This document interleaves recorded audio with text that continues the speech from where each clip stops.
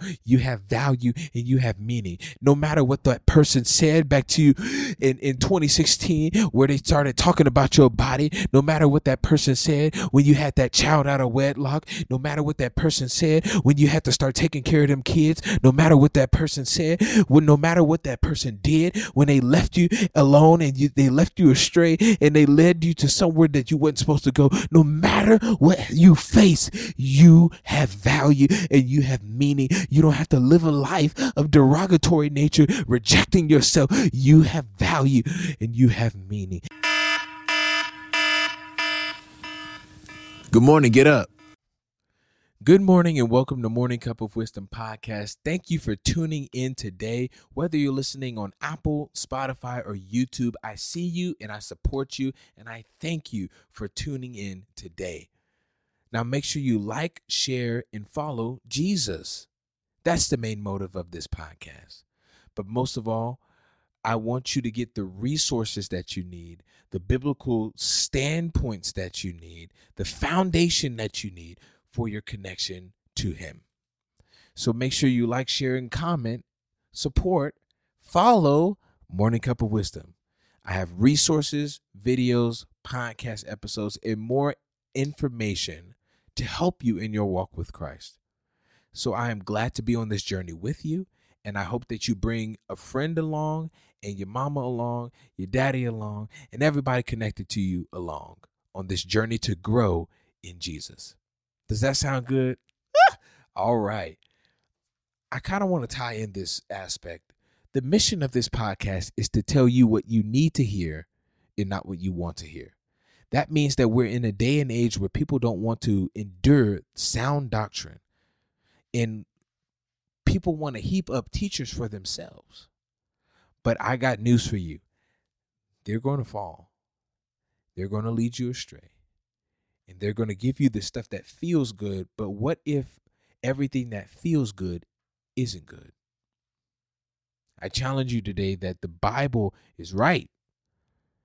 And when you listen to it, when you follow it, when you do what the Bible says, God will give you a reward called fruit. And you'll be able to be a living example of what his word is. So I challenge you today. Take a step in faith and actually indulge in being a child of God. So last week we established what rejection is. We talked about the definition of it, the many forms that it comes in. We really hit on the reactions to rejection, and we hit on a few points about what to do next. The first point I said was you have to think about your rejection. Think about it. Think about where you have been rejected. Now, for most of us, if we take a minute to think about it, our brain will instantly click to it. Why? Because we will repeat pain in our head more than we will repeat good moments. We will replay all the things that hurt us, all the things that those people said about us, all the things that they did to us. We'll repeat that in our head, but we'll forget a person's last name. Yeah. So that pain is easy to recall and recover from our retrieval memory. But what happens when something so easy to recall is ignored?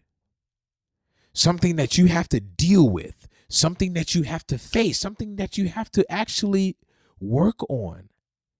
What happens when you keep ignoring it? This is why I said you're going to have to think about it. You ain't going to face it just yet. I said that last week. Now we in a different week. We got some new instructions. But I'm saying you have to think about it. The second thing I said was you're going to have to secure yourself in God's love. What does this mean? Well, this is the gospel. This is the good news. Yes, tell everybody there's a God that loves you. I'm sorry. This is the gospel. Woo. Come here to good news. Tell everybody there's a God that loves you. Oh, how he loves.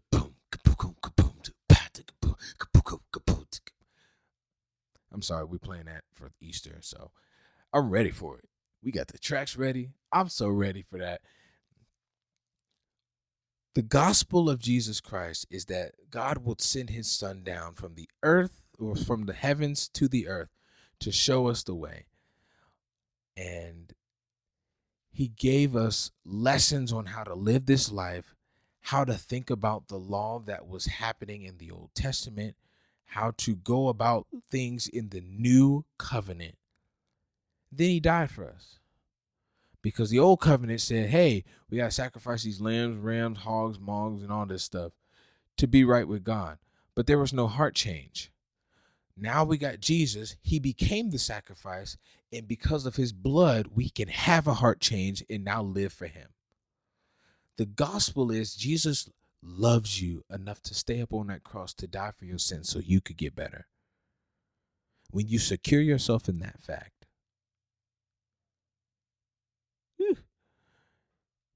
you'll be all right.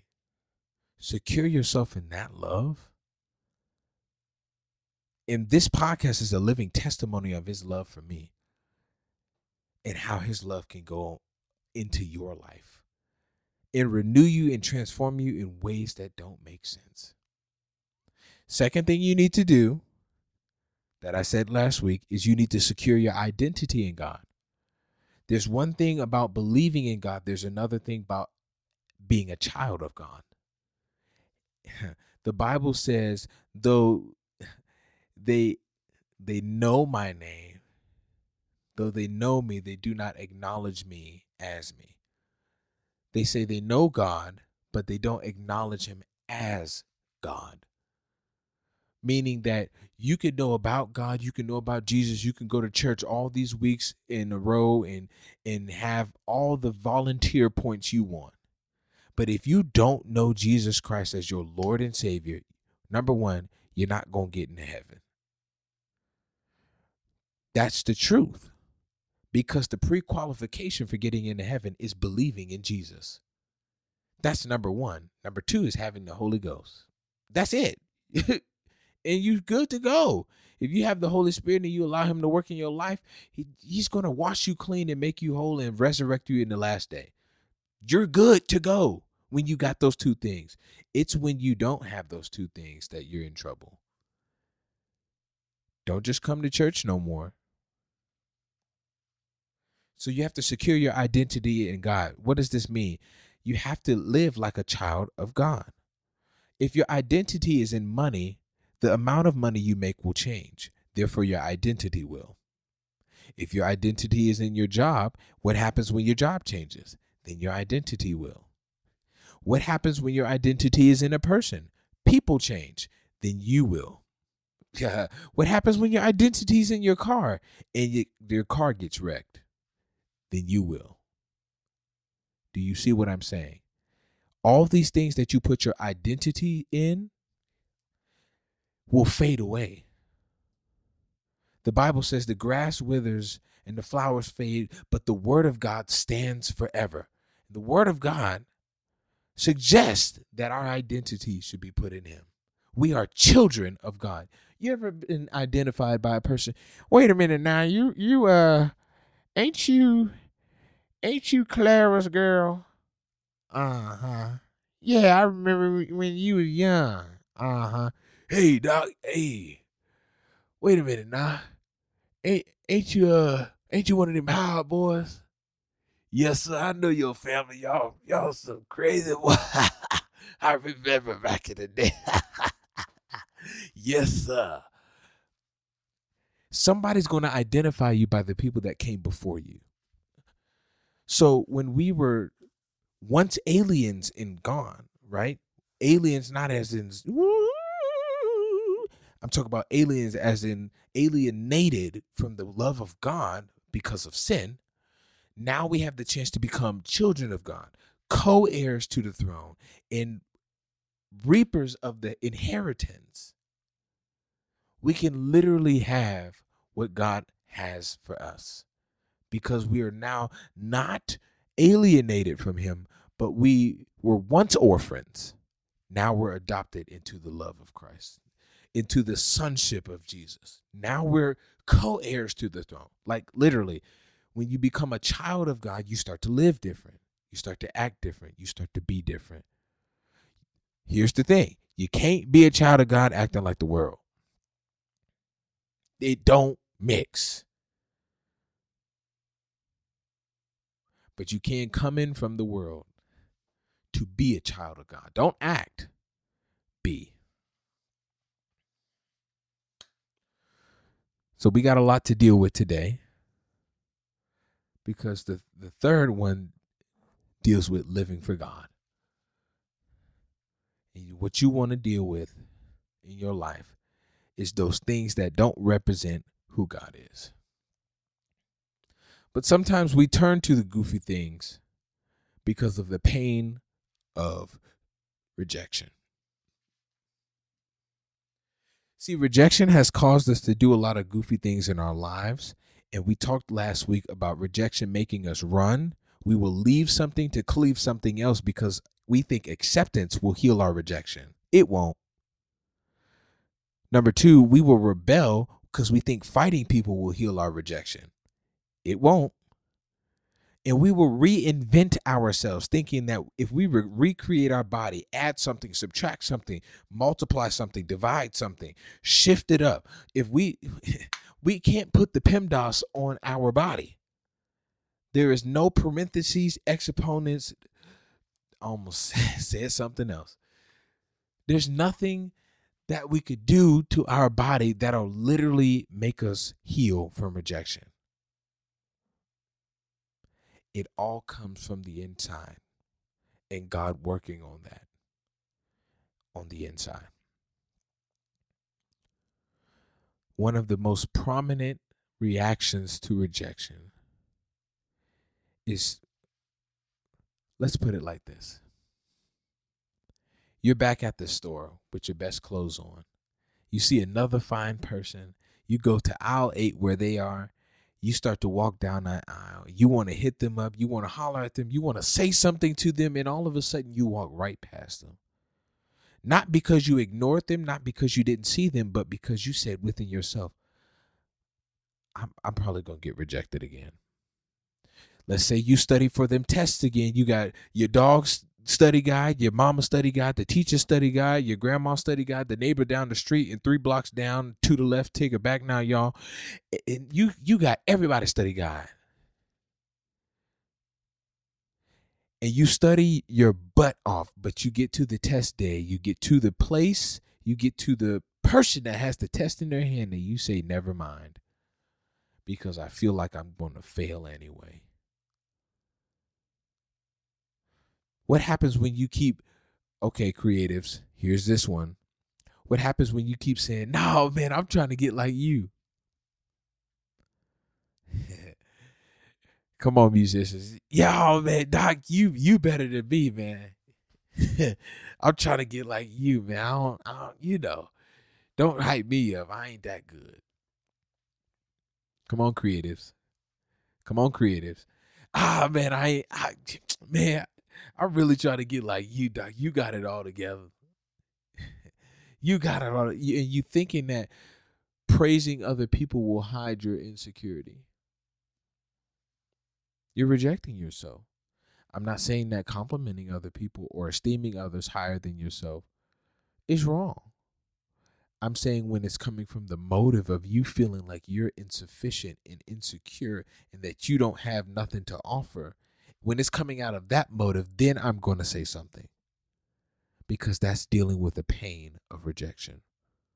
Folks, we got a topic today. The first half of it is going to deal with self-rejection. Self-rejection is the act of denying yourself. But in terms, I want to say, it's rejecting you before someone else does. You're scared of being rejected, so you reject yourself. This is why it's common to see so many different reactions or reiterations of the same thing. Have you ever called yourself stupid, dumb, fat, ugly? You called yourself these things. Not nobody else calling you. You do it to yourself. Oh, I'm so stupid. I'm sorry. I'm so dumb. Oh, I'm just a hole. I'm sorry. I'm so bad at this. I'm really not good at anything. Excuse me. I'm sorry. I'm sorry. I'm always in someone's way. Oh my gosh, I'm always doing something wrong.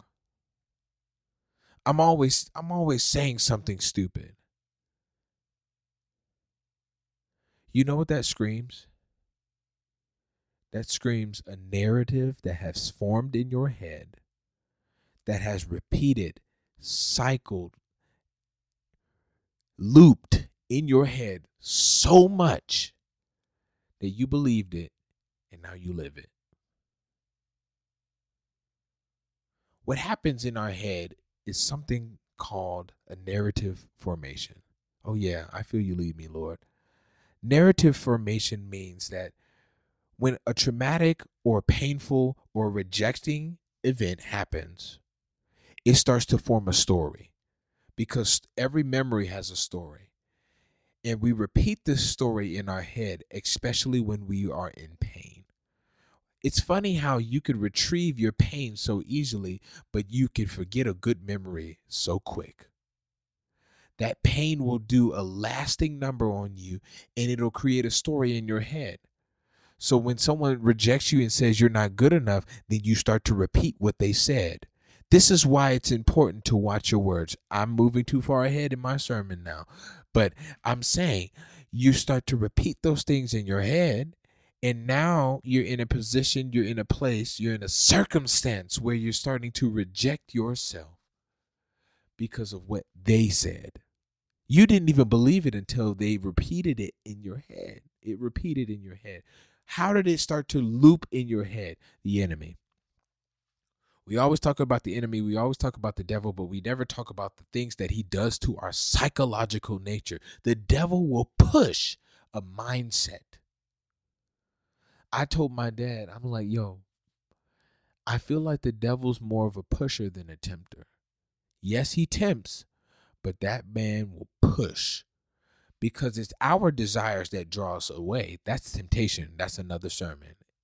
Actually, a few podcasts back, if you actually listen. Temptation, we're drawn away by our own lust, but the devil pushes us to that edge to fall into it. Might I suggest that there are certain derogatory narratives in your head that aren't pushed until the devil gets a hold of them.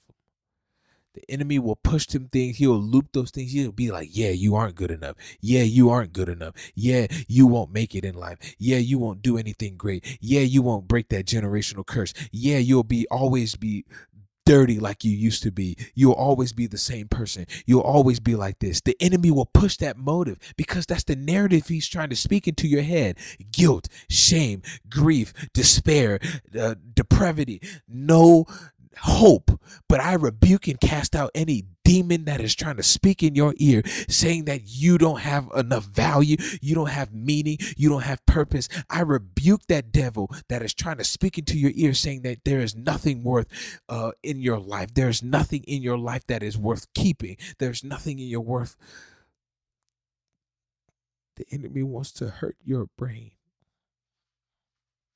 And I come by to tell you, friend, that you have value.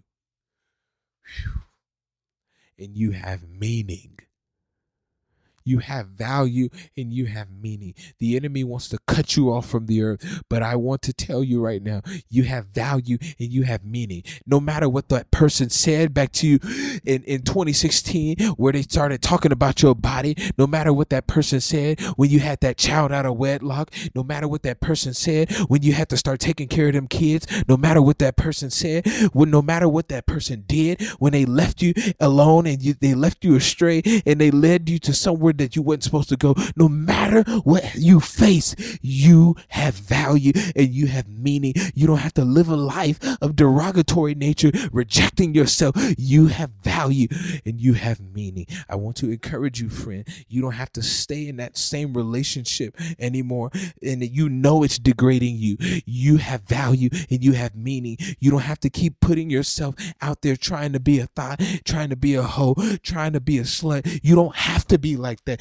I'm sorry for my language, but you have value and you have meaning. I know somebody did you wrong. I know somebody touched you illegitimately. I know you feel some type of way about your body, but just because they didn't see value in you doesn't mean you don't have value in you. You have value and you have meaning, and I need you to know that right now. You don't have to keep binge watching Netflix trying to cope with your pain. You don't have to keep binge watching YouTube trying to cope with your pain. You don't have to keep looking at porn. You don't have to keep looking at people on Instagram and checking out their profiles and looking at all their highlight reels, trying to get a glimpse of something lustful. You don't have to do that. You just have to come to God saying, God, I know that there's something in me that I don't see in myself, but you see it in me. You see value in me. You see meaning in me. And it's all because of your son, Jesus Christ. I thank you, God. I thank you, God. I'm sorry I'm going off, but I've been in too much of a place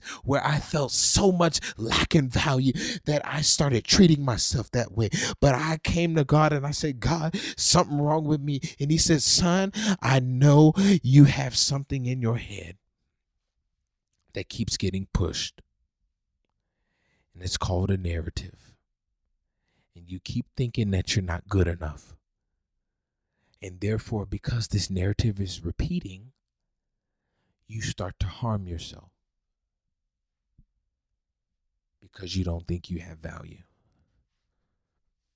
This is called self-sabotage. Habits that end up as a form of self-rejection. Psychology today says procrastination is a form of self-sabotage. Self-medication, like taking drugs or alcohol, or even comfort eating, these are forms of self-sabotage. And my personal favorite of calling out, perfectionism. Perfectionism, I don't care what you got to say. I don't care what you got to say right now. Perfectionism is a form of self-sabotage because the mindset is everything has to be perfect. But the mindset of everything has to be perfect screams that you're scared of something being imperfect, which screams that you're scared of getting rejected if something is off, which screams somebody said to you after everything you did that something wasn't good. You felt like you always had to overcompensate for something. You don't have to do that, friend.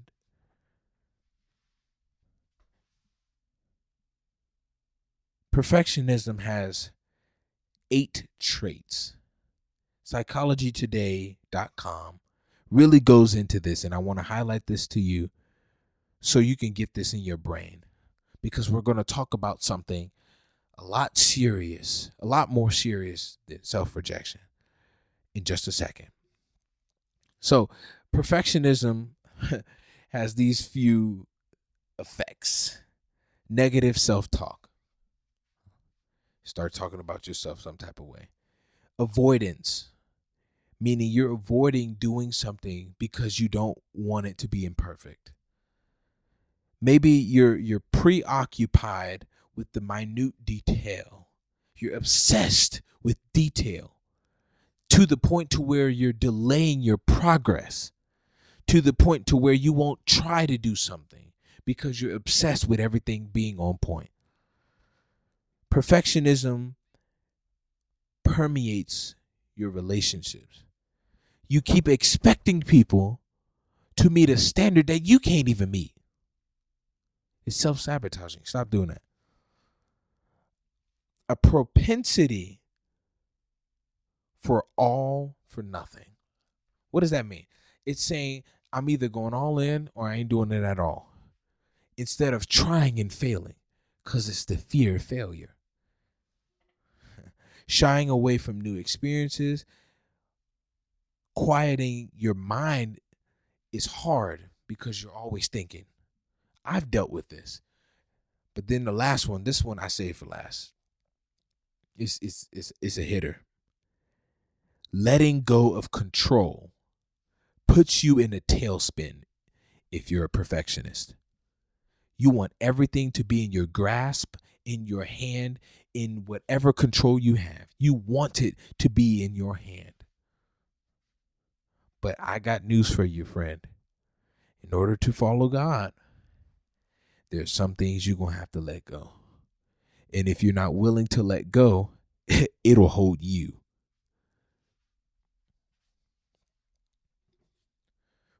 Self-rejection is a prominent thing that we do to ourselves after we've been rejected. But another prominent thing that we do is we reject others. Give me a second to cook. I promise you I'm going to bring the Bible into this because I want to give you all the psychological understanding so you can see the Bible in the light that God gave me. God gave me a new light to the word. It's the same word, but he just exposed all the same things in Moses as he did with me. Or the same things in me as he did with Moses. Hear me out. The second biggest thing that we do after we've been rejected is we start to reject others. Now, I hit on this in the rebellion point last time, but I really want to touch this right now. Okay, Lord, I feel you. So the biggest reason why a lot of people don't come to church is because of the fear of judgment. Oh, yeah, I'm going here. So in the old school church, whether it's dealing with the Church of God in Christ, I'm saying it, dealing with the Church of God, dealing with Pentecostal or apostolic churches, dealing with even Catholicism or AG churches, no matter what denomination, there has been some level of people judging you for where you're at. This is why you see people say, I thought the church was supposed to be with open doors and the doors seem like they shut. Or I feel like I'm always getting judged when I come in this door. I feel like there's no one here to help me. And it's a bunch of people that are usually doing this thing called condemning. Now, there's really an interesting story in the Bible highlighted in John 8 when Jesus is presented an opportunity to either condemn or condone something. And he takes a middle ground that no one saw coming. So John 8 highlights there's these men or these people that caught a woman in the act of adultery. Now, according to the old school law said you got to catch both of those folks and bring them into a place of judgment or execution, and they got to be dealt with right there. But here's the crazy part. They only bring the women to Jesus. I got a question about that. Where the man at? And here's my theory. Now, we can theorize the Bible, but here's my theory. My theory is it was a setup, and the man was with them. The man was there, but he wasn't the one getting judged. Anywho, it was because it was a setup for the woman, Lord Jesus. Oh, Lord. So what happened was they bring the woman. I mean, no clothes on, no nothing. Bring her to this public place. This crowd forms. Jesus is placed in a situation where they're talking about, hey, Jesus, the law of Moses said we could stone her, but what do you say? And he just stoops down on the ground, starts drawing. And they say, hey, Jesus, I know your ugly behind hurt us. And then he looks up and he's like, bruh, if any one of you has not sinned, cast the first stone. But I'm going to go back to my drawing. He draws more, and everybody left. One by one, name by name. They left. And then he looks at the woman, and I'm pretty sure somebody gave her a cloth by now, and says, hey, where them accusers at that you just had? She said, I mean, I guess they gone now. I ain't got none. He said, neither do I condemn you, but go and sin no more. Says, neither do I condemn you. Go and sin no more. What does that mean? Jesus is not going to condemn us for the dirt that we do because he understands that we are human. But he's going to give us a boundary, a guideline, a thing to do so that we don't go into the same stupid direction that we've been in. The problem is a lot of people will use, there's two problems. A lot of people will use grace as a permission slip to act a plumb fool. Grace is not a permission slip to act a fool. When Jesus died for your sin, that don't mean you can go do some more. This is why Paul says, I can do anything I want, but everything is not good for me to do. I can say anything I want, but everything is not good for me to say. So what is it that I need to talk about? What is it that I need to do? The will of the Father. The will of the Father is what's best because it suggests the best life for us. But what happens when you start to intermix your lustful desires with going to church? I've done it. I've been there. I've been in that place. But Jesus doesn't condemn me. He just gives me the chance to be transformed. Here's the other side. What happens when you start to condemn and judge and beat down the people that are in those lifestyles? They're going to feel rejected. And might I suggest to you that many people who have turned pagan coming from church have been rejected in some type of way by a person that didn't understand the love of God. If you've ever condemned a person, that means you never understood the love of God in the first place. There's a difference between condemnation and correction. Correction, it means that you're going to be like, hey, I'm not going to beat you up for what you did wrong. You know, the Bible says spare not the rod. We understand that. But I'm not going to beat you up for what you did wrong. But I'm going to steer you in this direction because I need to correct you. Correction is steering us in a different direction. Condemnation is beating us because of the direction we're going. And if you spend time beating me for the direction I'm going instead of correcting me in the right direction, then how am I going to understand the love of God? But many times people are faced in this condemnation thing where they now don't want to invest in the love of God because they're scared. Friend, if you're listening right now and you want to go to church again, but you're scared, I understand. Because you're thinking that the same person that rejected you before is going to be sitting in that same row with that same skirt on, that same hat, or that same suit. And you're scared.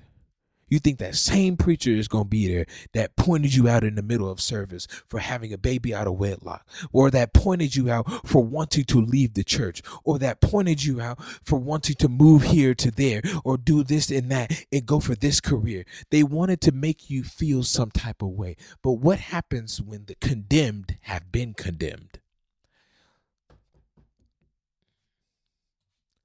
What happens when the person doing the judging was judged? We never thought about that. We never thought to back up and think about these people that are judging us. What have they faced that they're putting this on to me? Because I guarantee you condemnation spreads like a cancer. And when you keep judging me and putting all your thoughts and beating me over the head with everything you want to say, I'm going to be scared of you. I don't want to be oh Lord, I don't want to be rejected by you. But when we've been rejected, one of the biggest things that we do, I just said it, we reject. When we've been rejected, we start to reject others and reject ourselves. This is why you see so many church people and not many Christians. Yes, Lord. This is why you see so many people that are willing to wear skirts down to their ankles, but they still acting like, oh Lord. This is why you see so many people in these double-breasted suits or peak lapel suits or whatever you want to wear to church on Sunday, but then they still living like Something else. So what happens is when you've been condemned, now your complex is, I don't want to be rejected, so I'm going to assimilate to the culture, but I never come into Christ. Lord have mercy. I want to talk to a person that has been a church kid all their life, that has been assimilating to the culture, but they never came into the love of Christ, that they never came into the love and the joy and the peace of just following Jesus. They never came into that. You've been coming to church in your suits. You've been coming to church in your dresses. You've been having your hair done in a certain way. You say what they say, blessed and highly favored, blessed and highly favored. The Lord moved today. The Lord did what he did, and he did it. Yes, he did. I danced my tail off, but now you're going to smoke a whole gram and a half. Now you're going to drink a whole bottle of 1800. Now you got a whole bottle of Ciroc waiting on you after church. Now you got a whole sneaky link waiting on you at brunch. You having an affair and you got your suit on, talk about you praise God. Excuse me if I'm coming at you hard, but those people are hypocrites. But they're called hypocrites because they don't understand the love of God. And the people that don't understand the love of God are the people that'll either have a misconception of who God is through the people that have condemned, or the condemners both don't understand the love of God. And I want to tell you that God loves you in spite of your mess, in spite of the stuff you did, and in spite of how you've been acting. He loves you and he cares about you. And I want you to come into his love today. I'd love if you come into his love today. Just leave it all at the altar. Create an altar where you are. You don't have to put nothing together. You just be like, God, this is my altar. I'm sacrificing all this stuff so I can get closer to you because I'm tired of all these loop cycles. Just do it. And God will literally help you. So when we've been rejected, we start to reject others. This is why you start to see kids in families. Lord Jesus. I know I'm diving into this really deep. But the kids and families start to get rejected by their parents because their parents are annoyed by them being kids. I work in a grocery store. I ain't ashamed to say it. And what happened was I would commonly see parents who have been annoyed either with their day or something with their life, and they take out all their anger on their children. So what they do is when their kids start being kids and the parent is irritated, they start saying, boy, why are you doing all that? Why are you always in the way? Why are you always acting like that? Why are you always making mistakes? Why are you always going like this? And you keep beating your kid over the head with all this stuff, not realizing the detriment that you're doing to them. You're doing something so detrimental to their brain that they don't even understand what's going on. And 30 years later, they're going to be talking about what you did. And how they remember every single word you said every single time because they never felt the love. That ain't love. That ain't tough love either. It's rejection. But it breaks my heart when I see parents that understand their kids have a autism spectrum call their kid or their step kid a slow mother effer. You a slow mother effer anyway. I'm sorry. I ain't meaning to put you in that situation. I seen that happen. And I wanted to throw. Lord Jesus, calm me down. Calm me down, Lord. Calm me down.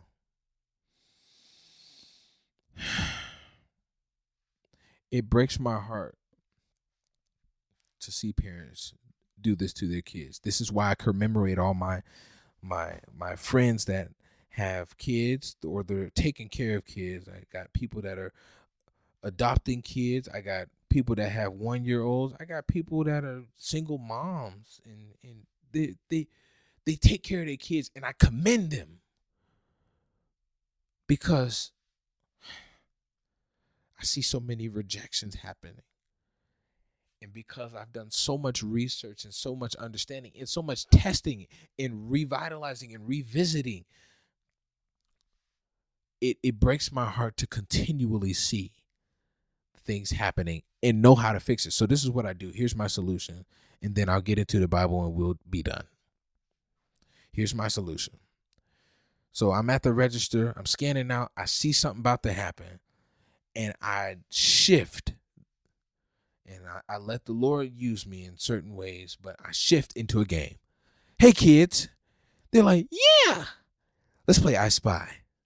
I spy with my little eye something red. And it takes them like 5, 6, 7 minutes, but they're occupied with finding something red. And now the parent is getting a kick out of the kids not being able to find it. So everybody's starting to lighten up. Okay, cool. The kid finds something in red. By the time they start on blue or green, if I even get to green, oh yeah, this order is long, but they're having fun and these kids are doing the same thing, right? So now they get to something green, and by the time they get to something green, their parents are like, yo, it's the big old wall behind you, goofy. And everybody's laughing and having a good time. And by the end of the transaction, everybody has a smile on their face. Nobody's shooting the kids down. And the whole day was lightened.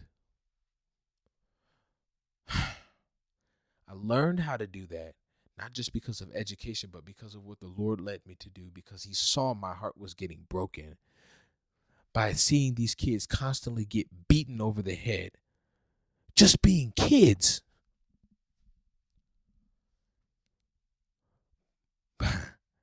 But rejection will make us reject.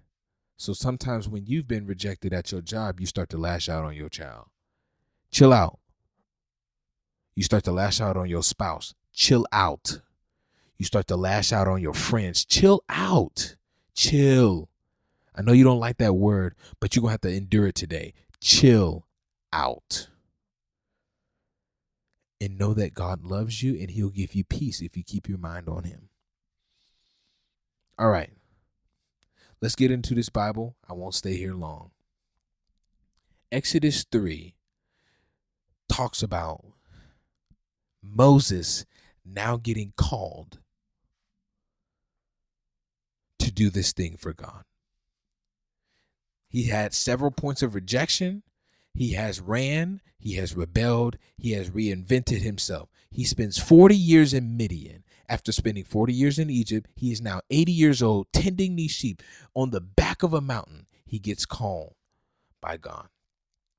And God is like, hey, yo, I heard the cries of Israel. I heard all these people going through all this stuff. And I remember my covenant. I remember what I said I was going to do. And here I am, ready to do it. But here's the thing, bro. This is Exodus chapter 3, verse 10. He said, hey, bro, I want to send you to Pharaoh. So, I want to send you to Egypt to go talk to Pharaoh to get my people out of the land of Egypt. I want you to go down there. Talk to the man that rejected you in the land that rejected you to get the people that rejected you. And Moses said in Exodus 3:11, I love this verse because it's everything I just highlighted to you.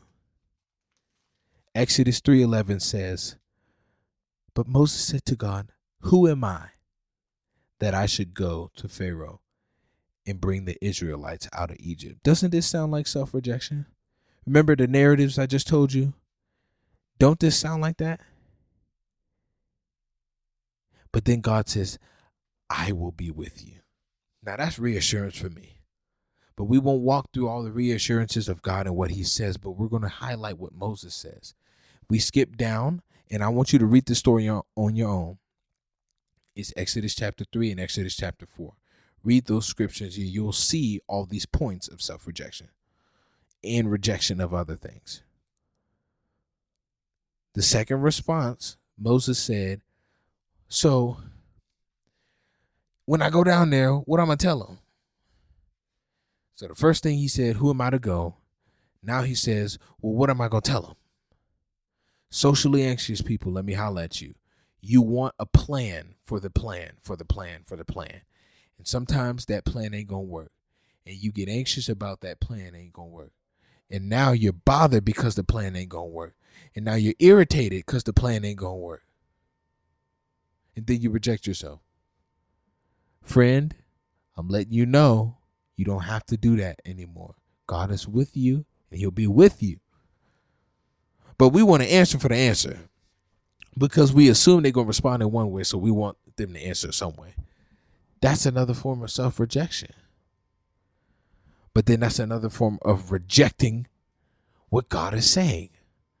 I don't believe you're going to be with me, so let me get an answer of like what to tell him. Then God gives him the words to say. And then the next response is saying, well, what if they don't listen to me? God literally said a few verses ago in Exodus chapter 3, verse 18, the elders of Israel will listen. But then Exodus chapter 4, verse 1, he says, what if they do not believe me or listen to me or do as I say, or saying that you didn't even appear to me? Then God gives them some stuff to do. Then the fourth thing is what we often do. We often criticize ourselves. We say, well, I got this thing. And I want to highlight something right now. It's a theological misconception. Moses never had a speech impediment. In Exodus chapter 4, verse 10, it says, Moses said to the Lord, pardon your servant, Lord. I have never been eloquent, neither in my past, nor since you have spoken to your servant. I am slow of speech and tongue. Slow of speech means slow of response. It doesn't mean that he has a stuttering tongue. It means that he cannot respond fast. And you're saying, well, don't stuttering people respond slow? They respond on time, but their words don't come out on time. Slow of speech and slow of tongue is what I've had. It's when you get tongue-tied with everything that you want to say at once, but you don't know what to say in response. Somebody hits me with an argument. This is why I don't get in arguments, because everybody wants a response right now. But my brain is tongue-tied. My brain is tongue-tied. I have everything in my head, and it hits my tongue at once, and I don't know what to say. Slow of speech, heavy in tongue. That's what that means. And I can read you the study scripture that gives the theological understanding. But I ain't going to do it. Then the last response, he says, well, Lord, because, the Lord cussed him out, said, hey, bro, didn't I make your tongue? Didn't I put the words in your mouth? Okay. Thank you, Lord. The last response that Moses has is in Exodus chapter 4, verse 13. It is rejecting himself and it is rejecting God. Because when you reject yourself, you're in terms rejecting others too. He says in verse 13, Lord, pardon me, but I'm going to need you to send somebody else. Now, God got angry with Moses because he's like, bro, I literally gave you all the reassurance for this, and you still say, I told you everything that was going to happen. I told you verbatim who was going to accept you, what Pharaoh was going to do, all the signs and wonders that I gave you so that they might believe. And then here you come saying, nah, I'm good. Folks, this is self-rejection. And in Moses' self-rejection, he rejected God. Now I'm asking you, when you rejected yourself, who else were you rejecting? Is there someone that you were rejecting? Is there somebody or some people or something that you were rejecting? Friend, I want to let you know that you can recover from rejection. Our mantra is I can recover from rejection. Our mantra is I am a recovering reject. We want to keep that in our mind, because if you don't get it in your mind, then you'll forever believe that all the things that the enemy has been whispering in your ear is true. I dare not. I dare not believe that. Because the devil is a liar. The devil is a liar and the truth ain't in him. So what are the solutions to today's episode? What are the action steps that we need to take in order to start to deal with our rejection? The first one today is I need you to think, and this is where you start to face it. I need you to think and face where you have been rejected. Think about it. It should come up like that because rejection pain comes up the most when we think about pain. Think about the reasons, you have been rejected in those areas. What were the reasons? How did you end up in these places and spaces? What happened? What was going on? Think about where you've been rejected. And I want you to write it down, put it in a journal, pray about it. You're going to have to pray through all of this, but pray about it. Number 2, I need you to think where you have rejected others. Start to write about that. Start to pray about it. Start to talk to God about where you have rejected others. Number 3 is what I've been saying for just a few seconds. Pray. You're going to have to communicate to God all these things. So when I was walking through this, I often talked about, and I sat in prayer. This is why I have a little trophy. I wish I could show it to you. I might show it to you on the Instagram page. I have a little trophy from our worship team's little award ceremony event. And it's just a comedical thing to just give people a random awards for stuff. I have a little trophy that says praise the longest. Now, it was a joke because, I tend to pray long. I don't consider it long-winded. Everybody else do. But I don't consider it long-winded because I have a lot to say to God. And I ain't scared of doing that. So deal with it. But I sit in prayer a lot. I sit and ask God questions. God, why do I do this? Why do I do that? Why do I act like this? And I wait for his response. I hear him. I listen to him. I write down what he says. And I start to consider it. I start to think about it. I start to move things around. So when you're presenting this to God, what you want to do is you want to say, God, here's where I've been rejected. Let's say I was bullied in high school and someone, so-and-so called me fat and ugly. And I didn't know how to take it. So what I started to do is I started to reject other people and started to do all these other things, Lord. And I just need your help to deal with it. That's all you have to do. That's all you have to pray. And do that with every situation. Don't you just sit on one. Do it with every situation. And then here's the last one that's going to be the biggest one. Jesus suggests that we should forgive people 70 times 7. The disciples asked, how many times do I forgive my brother? 7 times? No, he said 70 times 7.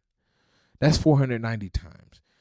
And we're not here to count that I forgive my brother 490 times. We're here to lose count because my brother and my friend and a human is going to continually offend me. Who am I to hold a grudge? And what Christian would hold a grudge against anybody? Doesn't God teach us how to forgive people and let people go and repent? Because we need to repent. We need our sins forgiven. This is why in Matthew 6, when Jesus is saying the Lord's Prayer, his prayer, he's saying, forgive us, Lord, as we forgive. Forgive us as we forgive. Because it says down after the prayer, the Lord will only forgive us to the measure of how much we forgive others. So I wonder how much forgiveness do we have extended toward us, even after we have come into Christ? How much have you forgiven others? I had to resolve so many different issues that I did not want to resolve. But I promise you, it lifted so much weight off of my shoulders. Forgive those who hurt you, who persecuted you, who despitefully used you.